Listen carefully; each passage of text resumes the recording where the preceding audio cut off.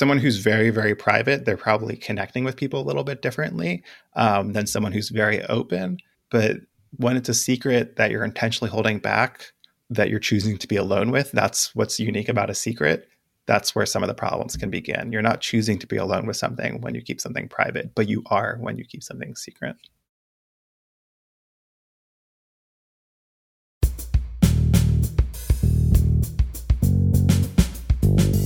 Hey, it's Laura. Welcome to June. It's the first official month of summer, and I couldn't be more happy about that. At least that's when this episode is dropping. You might hear it later. Believe it or not, this month also marks the 1-year anniversary of this show, of TMST. So that's exciting. And if you're new, welcome. If you've been here for the whole ride, thank you. We love you. And we've got amazing things planned. Here's to many, many more conversations to come. So today we're getting into a topic that is nobody's favorite, ever: secrets.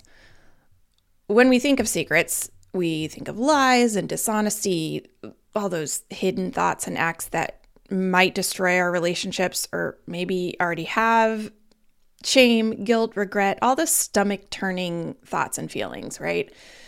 Even the word secret feels scandalous in my mouth and to my ears when I hear it. So I know there were times in my life where the weight of secrets I carried was so intense, it made me physically sick. But I also know that at that point, I figured I would just have to die with those secrets because there was no way in my mind that I was going to tell them, and it just felt like there was no way out. Turns out this is a very real thing. Secrets actually do weaken our physiology and psychology, but also many people don't feel there's any way out from underneath the secrets, and that's not true. There are options, as our guest is going to talk about. And the other thing is, guess what? We all have secrets. Everybody. As you'll hear from our guest, the average number of secrets we have at any given time is 13. 13 secrets at any given time. I thought that was fascinating. So Michael Slepian is today's guest, and he has spent over a decade studying the psychology of secrets. He is the author of a new book coming out in June this month called The Secret Life of Secrets: How Our Inner World Shapes Well-Being, Relationships, and Who We Are. The title suggests a lot of what we get into in our conversation. We talk about the impact secrets have on our physical and psychological well-being, how they impact our relationships, how we can work with them so we give ourselves a break and drop the guilt and free up some of that mental space that secrets take up. And he talks about why they take up so much mental space, which I thought was interesting because it's not the reason you think. We also talk about the most common types of secrets, the difference between secrets, lies, and privacy, and what the research shows helps alleviate the shame and pressure of keeping one. So to me, this is just critical information we should have in order to take care of our mental health. And for those of us who are in recovery, it just underscores the importance of rigorous honesty as a regular practice. I know. Annoying. So annoying. All Michael's work is backed by really strong research, though. This is not airport pop psychology stuff at all. He is the Sanford C. Bernstein and Company Associate Professor of Leadership and Ethics at Columbia Business School. Before that, he was a visiting scholar at Stanford University and received his PhD from Tufts University. He is an elected fellow of the Society of Experimental Social Psychology, has received the Rising Star Award from the Association for Psychological Science, and received the National Science Foundation Graduate Research Fellowship. So, yeah, like the dude knows what he's talking about. I'm going to let you get into it. I found this so helpful, and I think you will too. And don't forget, there's a Spotify playlist that accompanies this episode, and you can get that just by searching us up on Spotify. And if you haven't become a paid subscriber, we hope you'll do that. The financial support of all of you who get something out of these conversations keeps them going. It really does matter. All right, here's Michael Slepian.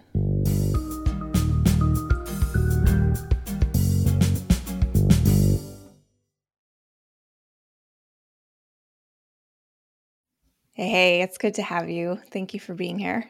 Thanks for having me.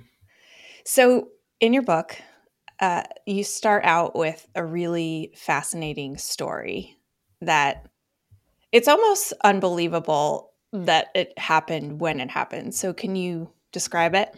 The story you're talking about there, very beginning of the book, is I had been doing research on secrecy for maybe 2 years or 3 years at that point, really, really early beginnings of the research, before it became what it is today. And so I had spent the day on this job interview, and I was presenting to the folks at Columbia my brand new research on secrecy, this research I had just started. And later that night, I'm going to dinner with the people who are on my job interview, and it's going really well, and we're getting drinks, and everything's great. And then I get this phone call from my dad, and it's like midnight, and I'm like, oh, I'm still actually on this interview. I can call you after. And it seemed like he really urgently wanted to talk. And I finally called him back, and he said to me, Michael, I need to tell you something. Are you sitting down? And which is never, you never want to hear. No, it's going to be something big. I didn't sit down. He told me I am biologically unable to have children. He was telling me that he's not my biological father, and neither with my younger brother. And so therefore we're actually half brothers conceived from different anonymous donors. And that kind of thing to learn is obviously shocking. And the first thing I thought is, why are you telling me this now? And then the second thing I thought was like, well, this is okay. This is just what the reality is, and it doesn't really change anything for me. But later, it made me think about secrecy in a really different way. And when I much later would ask my parents about what made that secret hard, they'd never said anything about it was hard to conceal in conversation or that it was difficult to do so. They talked about what it was like to just have to think about that thing on their own, and there to be some uncertainty around whether that was the right decision, and just having to live with it without being able to talk about it. And that turns out to be what my research would later show. Yeah.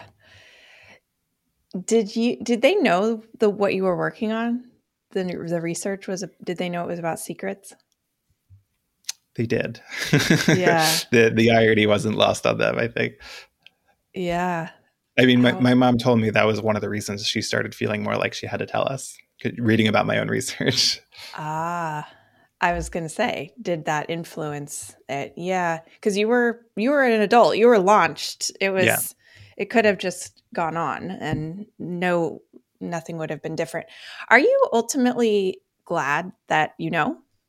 It's such a funny question. You're not the first person to ask it. I'm sure. I am. It's impossible to imagine a world where I don't know it anymore. But I don't know. To me, why I'm glad that I know is it only made the relationships that I had with that side of the family, my father's side of the family, more meaningful to me, that they weren't based in genetics or something sort of of that nature, that they were just as real. That to me was very powerful to think about it that way. So I'm glad that I know.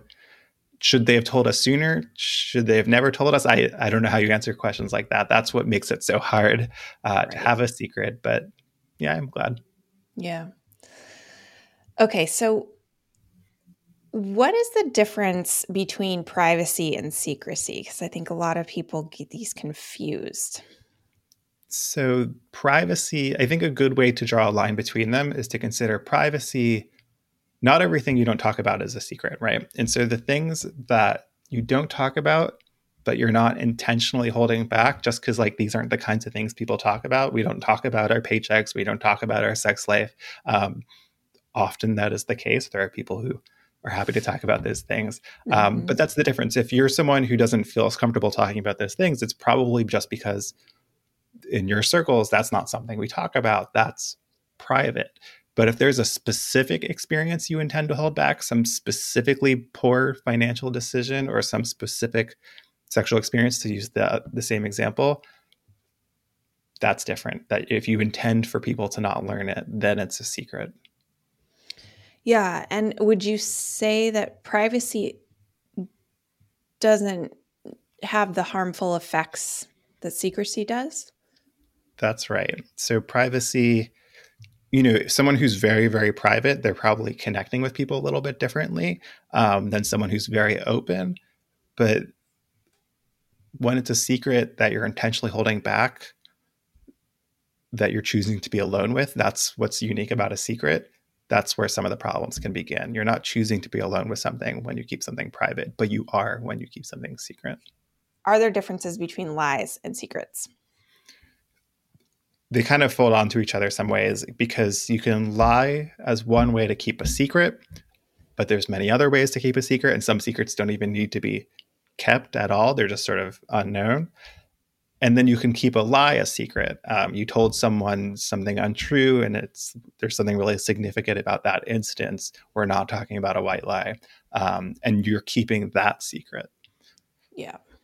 But then they're different in that you don't have to lie to keep a secret, and so you can sort of draw a line between them too.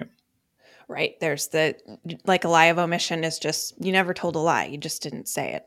Right. Yeah. Okay. So in the book, you define 38 types of secrets that we typically keep. And what was the percentage of sort of validity of that? Like, does that cover everybody? So it certainly doesn't cover all secrets, because that's impossible. But it turns out that these 38 categories of secrets we use in our research really do comprehensively cover the things that people commonly keep secret. Sometimes the categories are quite broad, and this is what enables us to cover so much ground. One of them is sexual behavior. Another one is telling a lie. There's many secrets that can fit each of those situations. But when we ask people to look at this list of 38 categories and say, which ones are you currently keeping? We see that the average person has 13 of these different categories of secrets at any given time. I found that alarming. I was like, wait, what are the 13 things that I'm not lying? That was my thought. What are my secrets right now? And is that something we need to be worried about? Is what I'm The ones you want to be worried about are the ones that are worrying you. Mm-hmm. There are some that you're like something from college and like you still haven't come clean about it, but like it kind of doesn't matter anymore. Some secrets, their relevance to our lives fade over time, and those aren't the ones that require action. But if something feels unresolved, that's when it could become a problem. Yeah. Like the saying in recovery is secret, you're as sick as your secrets, or, your secrets make you sick. What validity did you find to that statement? You're as sick as your secrets. It's complicated because the question sometimes comes down to, what do you mean by secrets? And for a very long time, people have meant something very specific when they describe something as secrecy.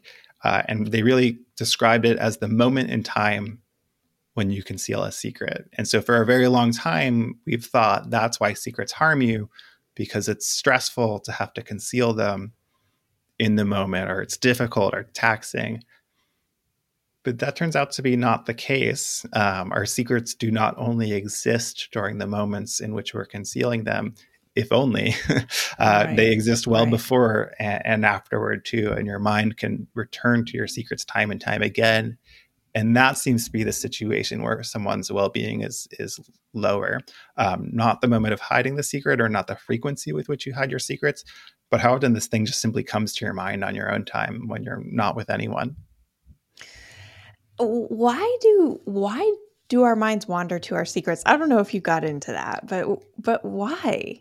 You know, secrets are just like asking to be mind wandered to. So we mind wander to things that are ongoing concerns. We mind wander to things that feel unresolved. When we intend to keep something back from another person, when we intend to keep a secret, the best way to do that is to just be on the lookout out in the world for anything related to your secret. Because if a conversation becomes related to your secret, it's like time to go, time to keep that secret. Mm-hmm. But that increased sensitivity toward things related to your secret is why we're so often reminded of our secrets, even in moments when we don't have to hide them. God, that I can feel that in my body. That it's like a hypervigilance that begins once you start to keep a secret. Yeah. Because everything becomes a potential landmine. And as soon as the moment you decide, I want to have this thing secret, the moment you intend to keep a secret is the moment you have a secret, well before you ever have to hide it. You talk about how the actual physiological effect of keeping a secret, that people imagine that a hill would be harder to climb, but also that were there actual physiological markers that showed stress? So we do see that simply thinking about a secret is psychophysiologically stressful. It's a little stressful to just like spend. If I said like pick a secret that's really bothering you, now think about that for 3 minutes. It's like it's pretty stressful. So that we can see these like physiological responses, and this is a situation where you're not hiding the secret from anyone. You're just thinking about it. God, yeah. So what are the options when people have secrets? My thinking as someone who used to keep a lot of secrets because of my addiction and the things that happened while I was drinking, I remember saying to myself many times, I will just die with this stuff because there's just absolutely no way that I will ever tell them, whoever they were. But there were more options than that. And I didn't really realize it. So what are the other options? Another option is finding someone removed from it all and talking to them, because when you're fully alone with a secret, there's no way, or it's very unlikely that you're going to find a very healthy way of thinking about this thing all on your own. It's easy to sort of find the worst way to think about it all on your own, and just getting another perspective that's not your own is so helpful, because it's just really hard to step outside of your perspective that you already have. Your mean brain. I call it mean brain. I have a very mean brain. I think most people do, right? Like I think we're our own self-critics, right? And so just having someone say like, that sucks, or like, I'm so sorry you're dealing with that, that is really helpful. Or just any kind of advice or guidance or different way of thinking about it. It's a lot more easy to find in conversation than entirely alone in your head. Yeah. And the burden actually does get lifted by just telling someone. Right. And the burden can become lifted just by talking to a third party while still keeping it secret from the other person. And sometimes the right decision is to tell that person too, but not always. And if you're not sure, that's why it's so great to talk to someone removed from it all and see what they think. And you can get many people's opinions. Yeah. Anyone that you trust or anyone that you feel can keep the secret safe. What are the dimensions of the 3 dimensions that you mapped out of secrets? So we've done this thing that is a little complicated, where we have like hundreds of people creating essentially maps of secrecy, and then hundreds of people interpreting those maps. By which I mean that these 3 dimensions I'm about to tell you, I'm not making them up. They come from thousands of participants' responses, and they show very clearly that there's 3 primary ways that we think about our secrets, or 3 ways in which we would sort of compare secrets to each other. And one is how immoral you believe the behavior to be. And so secrets that are really high in immorality are things like cheating on your taxes, cheating on a partner, The second dimension is how much the secret involves your social connections and your relationships. Everything about relationships, everything about sex is really high on that dimension, whereas secrets very low on the relational dimension just involve you and you alone. And then the third dimension is how much the secrets relate to our goals and aspirations, which often mean in our professional lives, but not always. And so secrets about money and work are very high on that dimension, whereas the ones that are really low on that dimension that are not clearly based in goals or aspirations feel a little bit more emotional, sort of preferences, romantic preferences, experiences of trauma. There's not a reason for those. And so they're deeply emotional. And so what's useful to know about those three dimensions is they each have an associated harm. So people feel more ashamed with secrets that they see as immoral. People feel more alone with secrets that don't involve social connections and relationships. And people feel like they have less insight into secrets that are not based in goals and aspirations, that are more based in like emotion and feeling. And why you want to know that there's three harms of secrecy is because that means there's three ways in which a secret isn't hurting you. And you're kind of looking for which one is most fitting because it's pointing you to a way forward. Right. So you wanted to map these out so people could figure out what to do. Yeah. Just knowing how to think about your secrets kind of is a really useful starting point. Like, is the secret actually causing anyone harm by me keeping it? Because if it's not, it really has different implications than if it does. What if it is causing someone harm? If it's causing someone harm to not know this information, and the question is, should you tell them? It's really hard to figure that out on your own. And so I don't mean for this to be like, here's my answer for all situations. No, but this is good. This is one where it's really important to consider whether you should continue keeping it. And it's definitely one you should ask for advice for, because it can get so complicated so quickly. And talking to other people and seeing what they think can really help you find some clarity as to whether you should keep keeping it, or whether it's time to reveal it, and how can you prepare someone for something surprising of that nature. Something that I have learned in recovery is like offloading your own guilt or your own shame isn't a very good reason to tell someone a secret, divulge a secret, especially to the person who may be involved in it. It seems we're all roads keep pointing to this involving a third party. So how did you arrive at that and figure that out, that this is like something that it seems so obvious, yet we don't do it? So the problem, or the reason why people don't do this, or the reason why we didn't think of this really obvious thing, is from this very small way of defining secrecy from before, this idea that secrecy is the moment of hiding. And why that's not the whole story is because you can be hiding a secret from one person, but talking about it with another person. And it's a secret in one context and not another context, even if you're not fielding questions from the person who's supposedly you're keeping the secret from. Even if you've never had a conversation related to the secret, even if you've never had to hide it in conversation, it still can very much affect you and be on your mind. And we find that if you have a conversation with a third party, it actually doesn't reduce how often you feel like you need to conceal the secret because there's still that other person you're keeping it from. Yeah. But it does reduce this harmful tendency to ruminate on the secret. And so people get something useful out of that conversation that changes their thinking in a way where they start having a more healthy way of sort of interacting with that secret, and their mind doesn't get stuck on it as often. I always think of it as like getting it out of your body. We call it in my recovery circles, we call it like open your mouth to save your ass.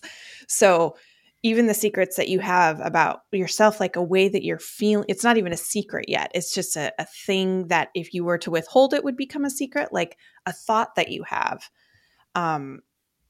Like you talked about one of the big categories being extra relational thoughts. Yeah, right. So just having the thought of, oh, I think that person's attractive and they're not my partner, causes this they feel like that they can't express that. Yeah, you can get stuck on that thought, and then you're in this loop. It's really something people don't tend to talk about. It's one of these categories of secrets where it's very familiar, and yet we've never had a conversation about it. We don't like it. It feels stressful when we can't be our authentic selves. And to me, that speaks to truth. Like there's something about integrity and being able to just be who we are and not have our thoughts go in one direction, our feelings go in another direction, what we're saying be another thing. There's something innate in us that wants to be, you talk about wanting to be known, wanting like that being something that's very innately important to us, and how that relates to secrets. Yeah, I think, we all have secrets that we keep, but we also want ourselves to be known. And these two things are in conflict with another in some degree. If there's something really important and significant in your life and other people don't know about that thing, especially people that you're close to, it doesn't feel good for them for it to feel like they don't fully know you. And that relates back to this idea that what's really hard about secrecy is it's not the hiding. It's being alone or not being known. And so, for example, there's this study from the 90s that looked at concealment of sexual orientation among men with AIDS. And the finding was that the more they concealed their sexual orientation, the more rapid progression of disease that they had and the more symptoms that they had, and they died sooner. And that really, is this like sobering idea that concealment could be so harmful. But when we look at, what makes that situation so stressful, it's not the difficulty of not revealing certain information. It's not the difficulty of saying my partner instead of a pronoun.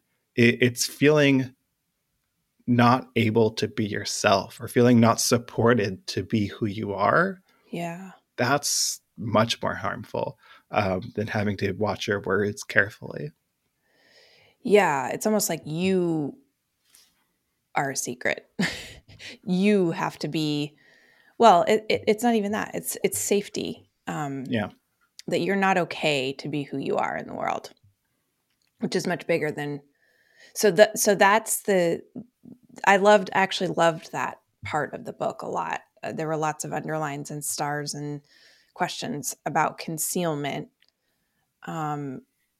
because there are a lot of people who have to feel they have to conceal parts of themselves in everyday situations, in the workplace, in meetings, in social groups, right? So if the problem is safety, how do we address the problem? It's a tough one. That's a big one. And so, in the workplace is an obvious way, or sort of an obvious place for me to think about this, being at a business school and thinking about how we can make people feel that they belong. There's this increasing and rightfully so interest in sort of diverse workforces and leveraging that diversity. But the road's been a little bumpy in trying to figure out how that should be done. And it really involves striking a careful balance. Original ideas around how we should treat this issue is just sort of ignore social groups and sort of be colorblind. But that doesn't solve any problems. Ignoring problems tends to not help problems. Yeah. And then the recent push after colorblindness is this idea of multiculturalism, celebrating differences, but that also has a fault. It can easily slide into sort of endorsing stereotypes or expecting stereotypes. And so what I'm finding in my research, essentially, how can we hit both targets and with getting the good parts but not the bad, is thinking carefully about the difference between inclusion and belonging. And a safe space is just inclusion is not enough for the space to be safe. And in fact, it can even highlight that it's not. So if someone feels that they were included in a decision or got a seat at the table just because of the social category that they represent, that feels like being singled out. That doesn't feel like belonging. And so Right. it's tough, but you want to find inclusion that fosters belonging and not sort of singles out lack of belonging. Yeah. And one way to do that, and it's not easy, is to show a value of inclusion for different all social groups, but that the individual is not included on the basis of that social category, that they're included for who they are as a person. And that's what fosters belonging. So seeing the whole as a collective and ensuring as best as we all can, whoever the we is in that case, whoever the, if you're at a business school, whoever the people are who are looking at the student body and doing the hiring, that there's representation, but then also seeing people as individuals. Yeah. And then what does that have to do? How did you work your way into this? This goes right back to being known. People want to be known in the workplace. They want to feel like that they're not part of this because of social category membership, or that's not the sole basis for it. And so where it connects back to secrecy is this idea of feeling like you can't be yourself in a situation. And that turns out to be really harmful, even if it doesn't require a lot of hiding.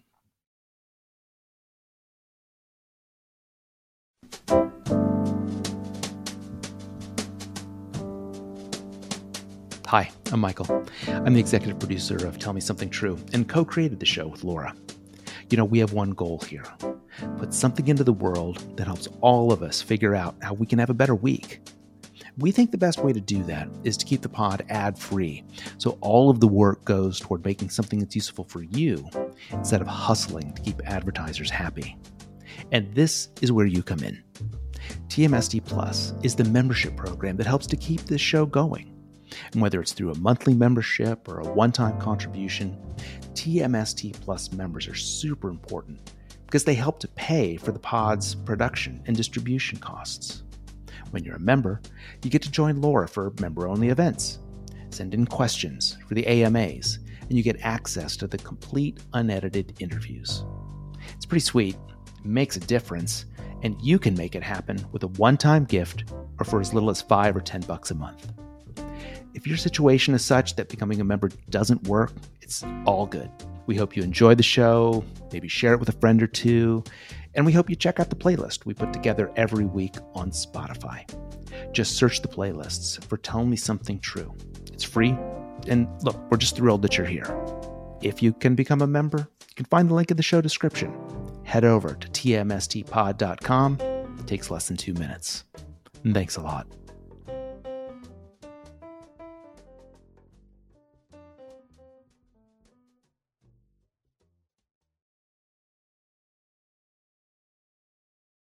So the lack of insight was a dimension of how secrets hurt us. We've touched on it, but I want to go back to it because it was the least obvious to me. The shame is obvious. I always think, if I think of secrets, I think, well, yeah, we keep secrets because we're ashamed. And I know because of my experience that you feel isolated when you have a secret, right? But the lack of insight is really fascinating. You list 3 ways: shame, isolation, and lack of insight. Imagine there's something that's been bothering you, or there's something you're struggling with. Like, and it's not a secret. Like, what's the first thing you do? You talk to whoever is like nearby about it. That's how we figure out complicated things in life. We don't figure them out very rarely all on our own.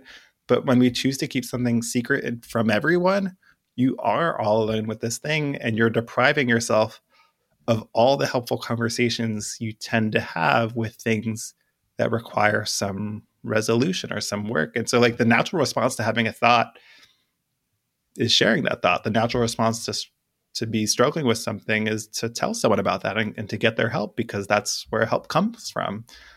But when we keep it a secret, we're shutting off those helpful avenues. And so you'll have a very specific way of thinking about that secret, but you're sort of closing yourself off to different ways of thinking about that secret. And maybe you feel like you're keeping it for the right reasons, but maybe if you pushed on that a little bit harder, you might think, well, actually, maybe I shouldn't be keeping this secret, or maybe I should be talking about it with certain people. Yeah. And is it the sort of bottom line litmus test that that maybe you need to consider this secret and ask yourself questions about it, is if it just keeps coming up? Yeah. If it's something that keeps coming up, that to me signals there's something to do. There's some work to do. And that's really typically really hard to do on your own.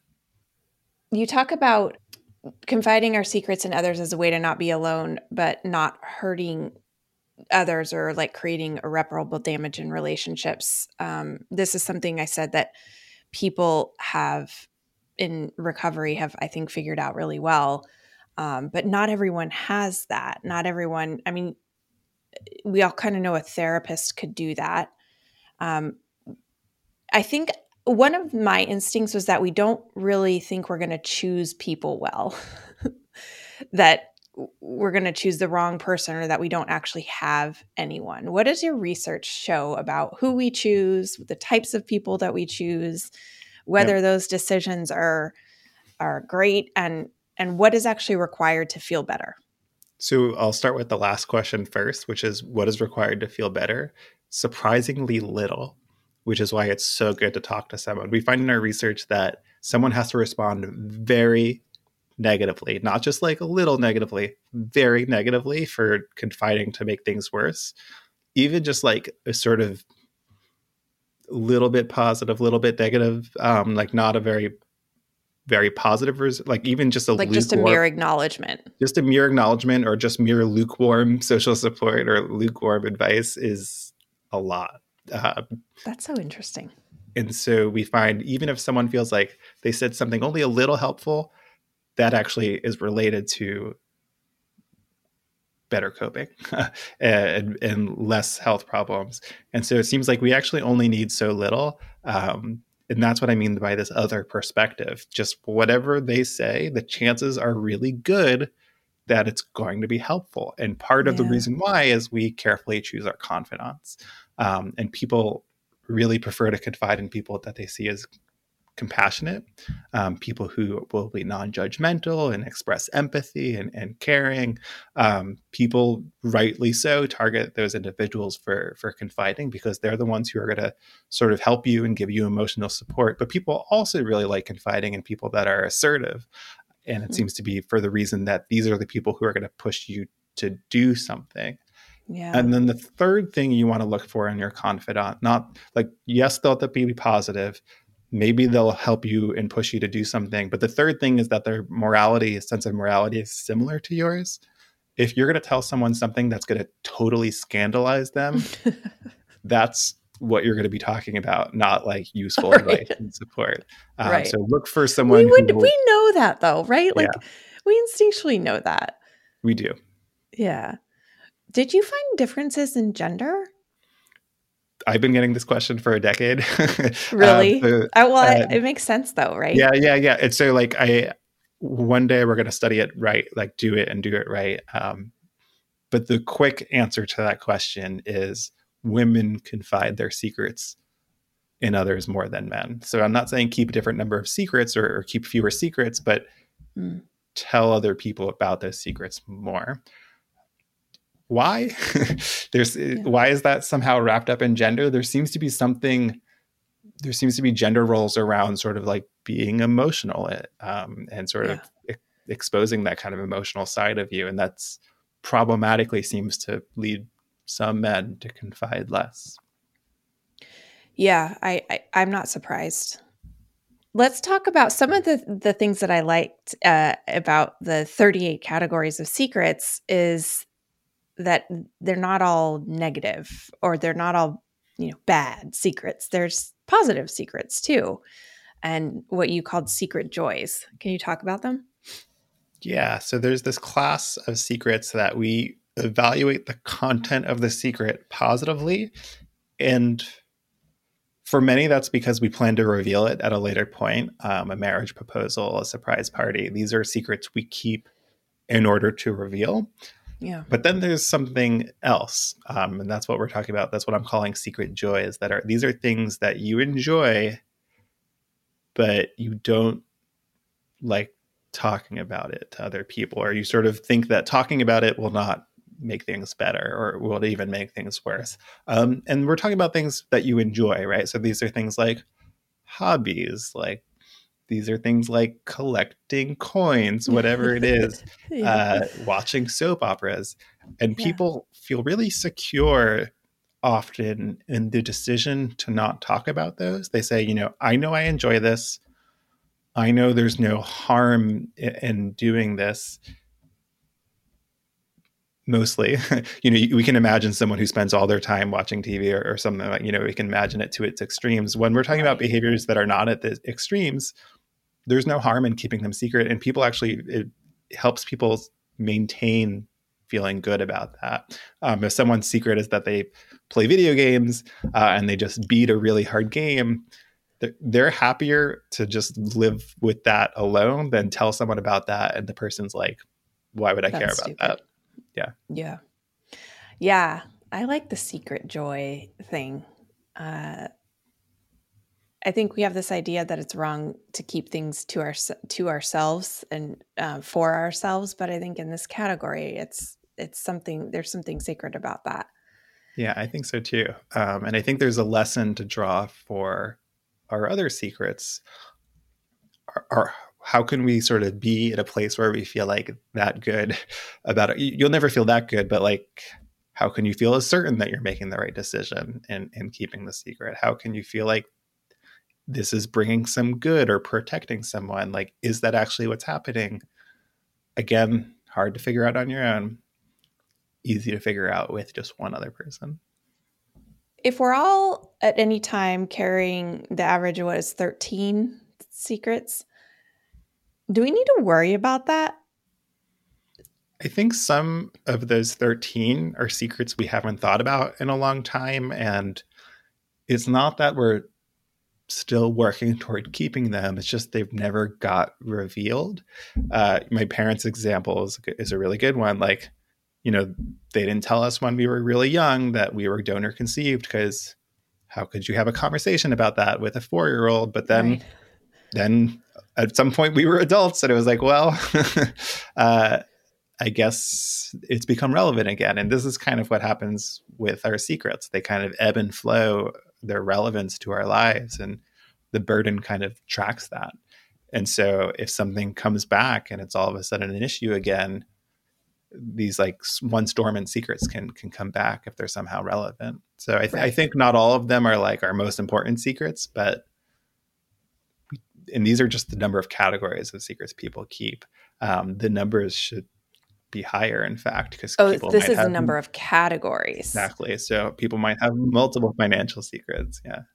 So what spurred you to finally write the book? And in writing the book, were there surprises? Were there things that you did? One of the things that I found interesting in your book was the Pennebaker work and studying that. I am familiar with his work because of the writing aspect and how writing can be therapeutic. And so there's two questions here. One is anything that came up that was new in the writing of your book that was interesting to you. And two, why is writing not enough?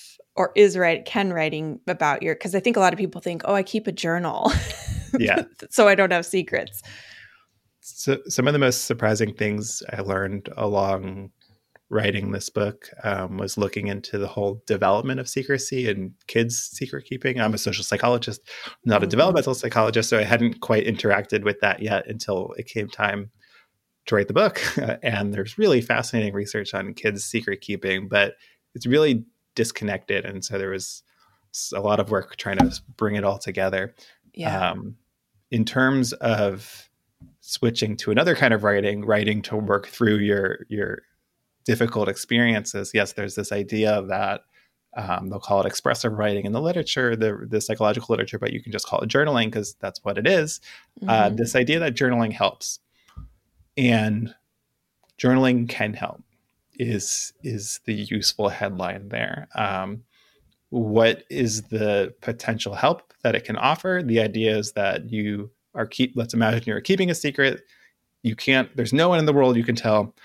So at the very least, you can work through your thoughts and emotions and thinking about the future in writing. And the reason that writing it down is like it forces you to really think carefully about whether it's the past or the future, but sort of force yourself to work through a problem a little bit more systematically than just like thinking in your thoughts. Free form, right. But it doesn't work in all situations. And so if what you're doing is mostly rehashing past events, that actually can make things worse.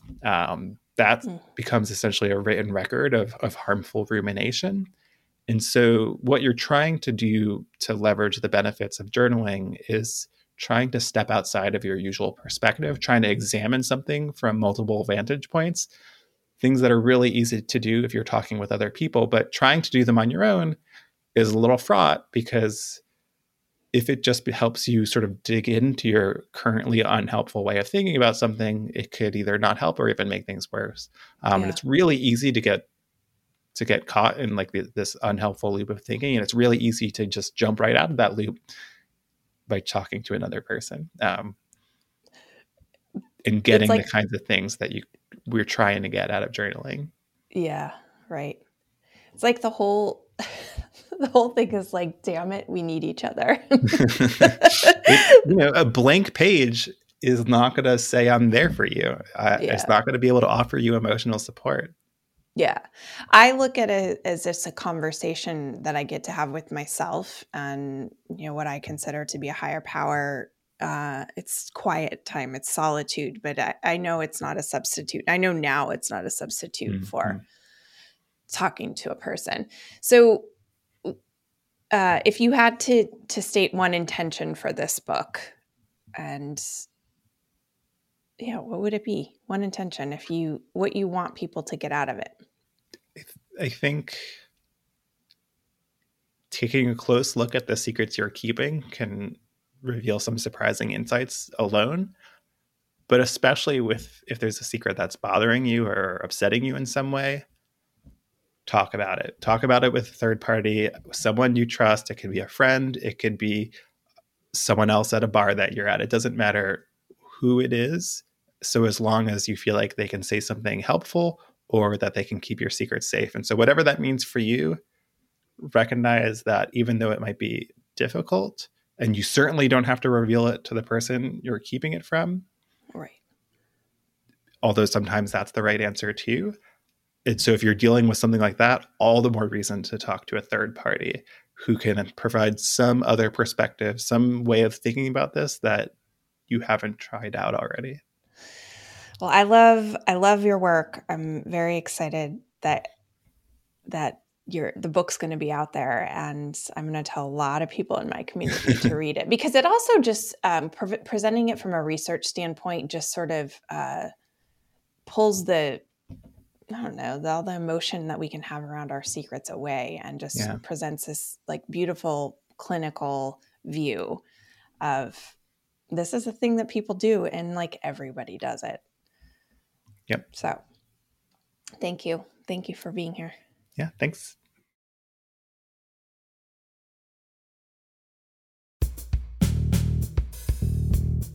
All right. Thank you so much for being with us today. If you want more TMST, head on over to tmstpod.com and become a member.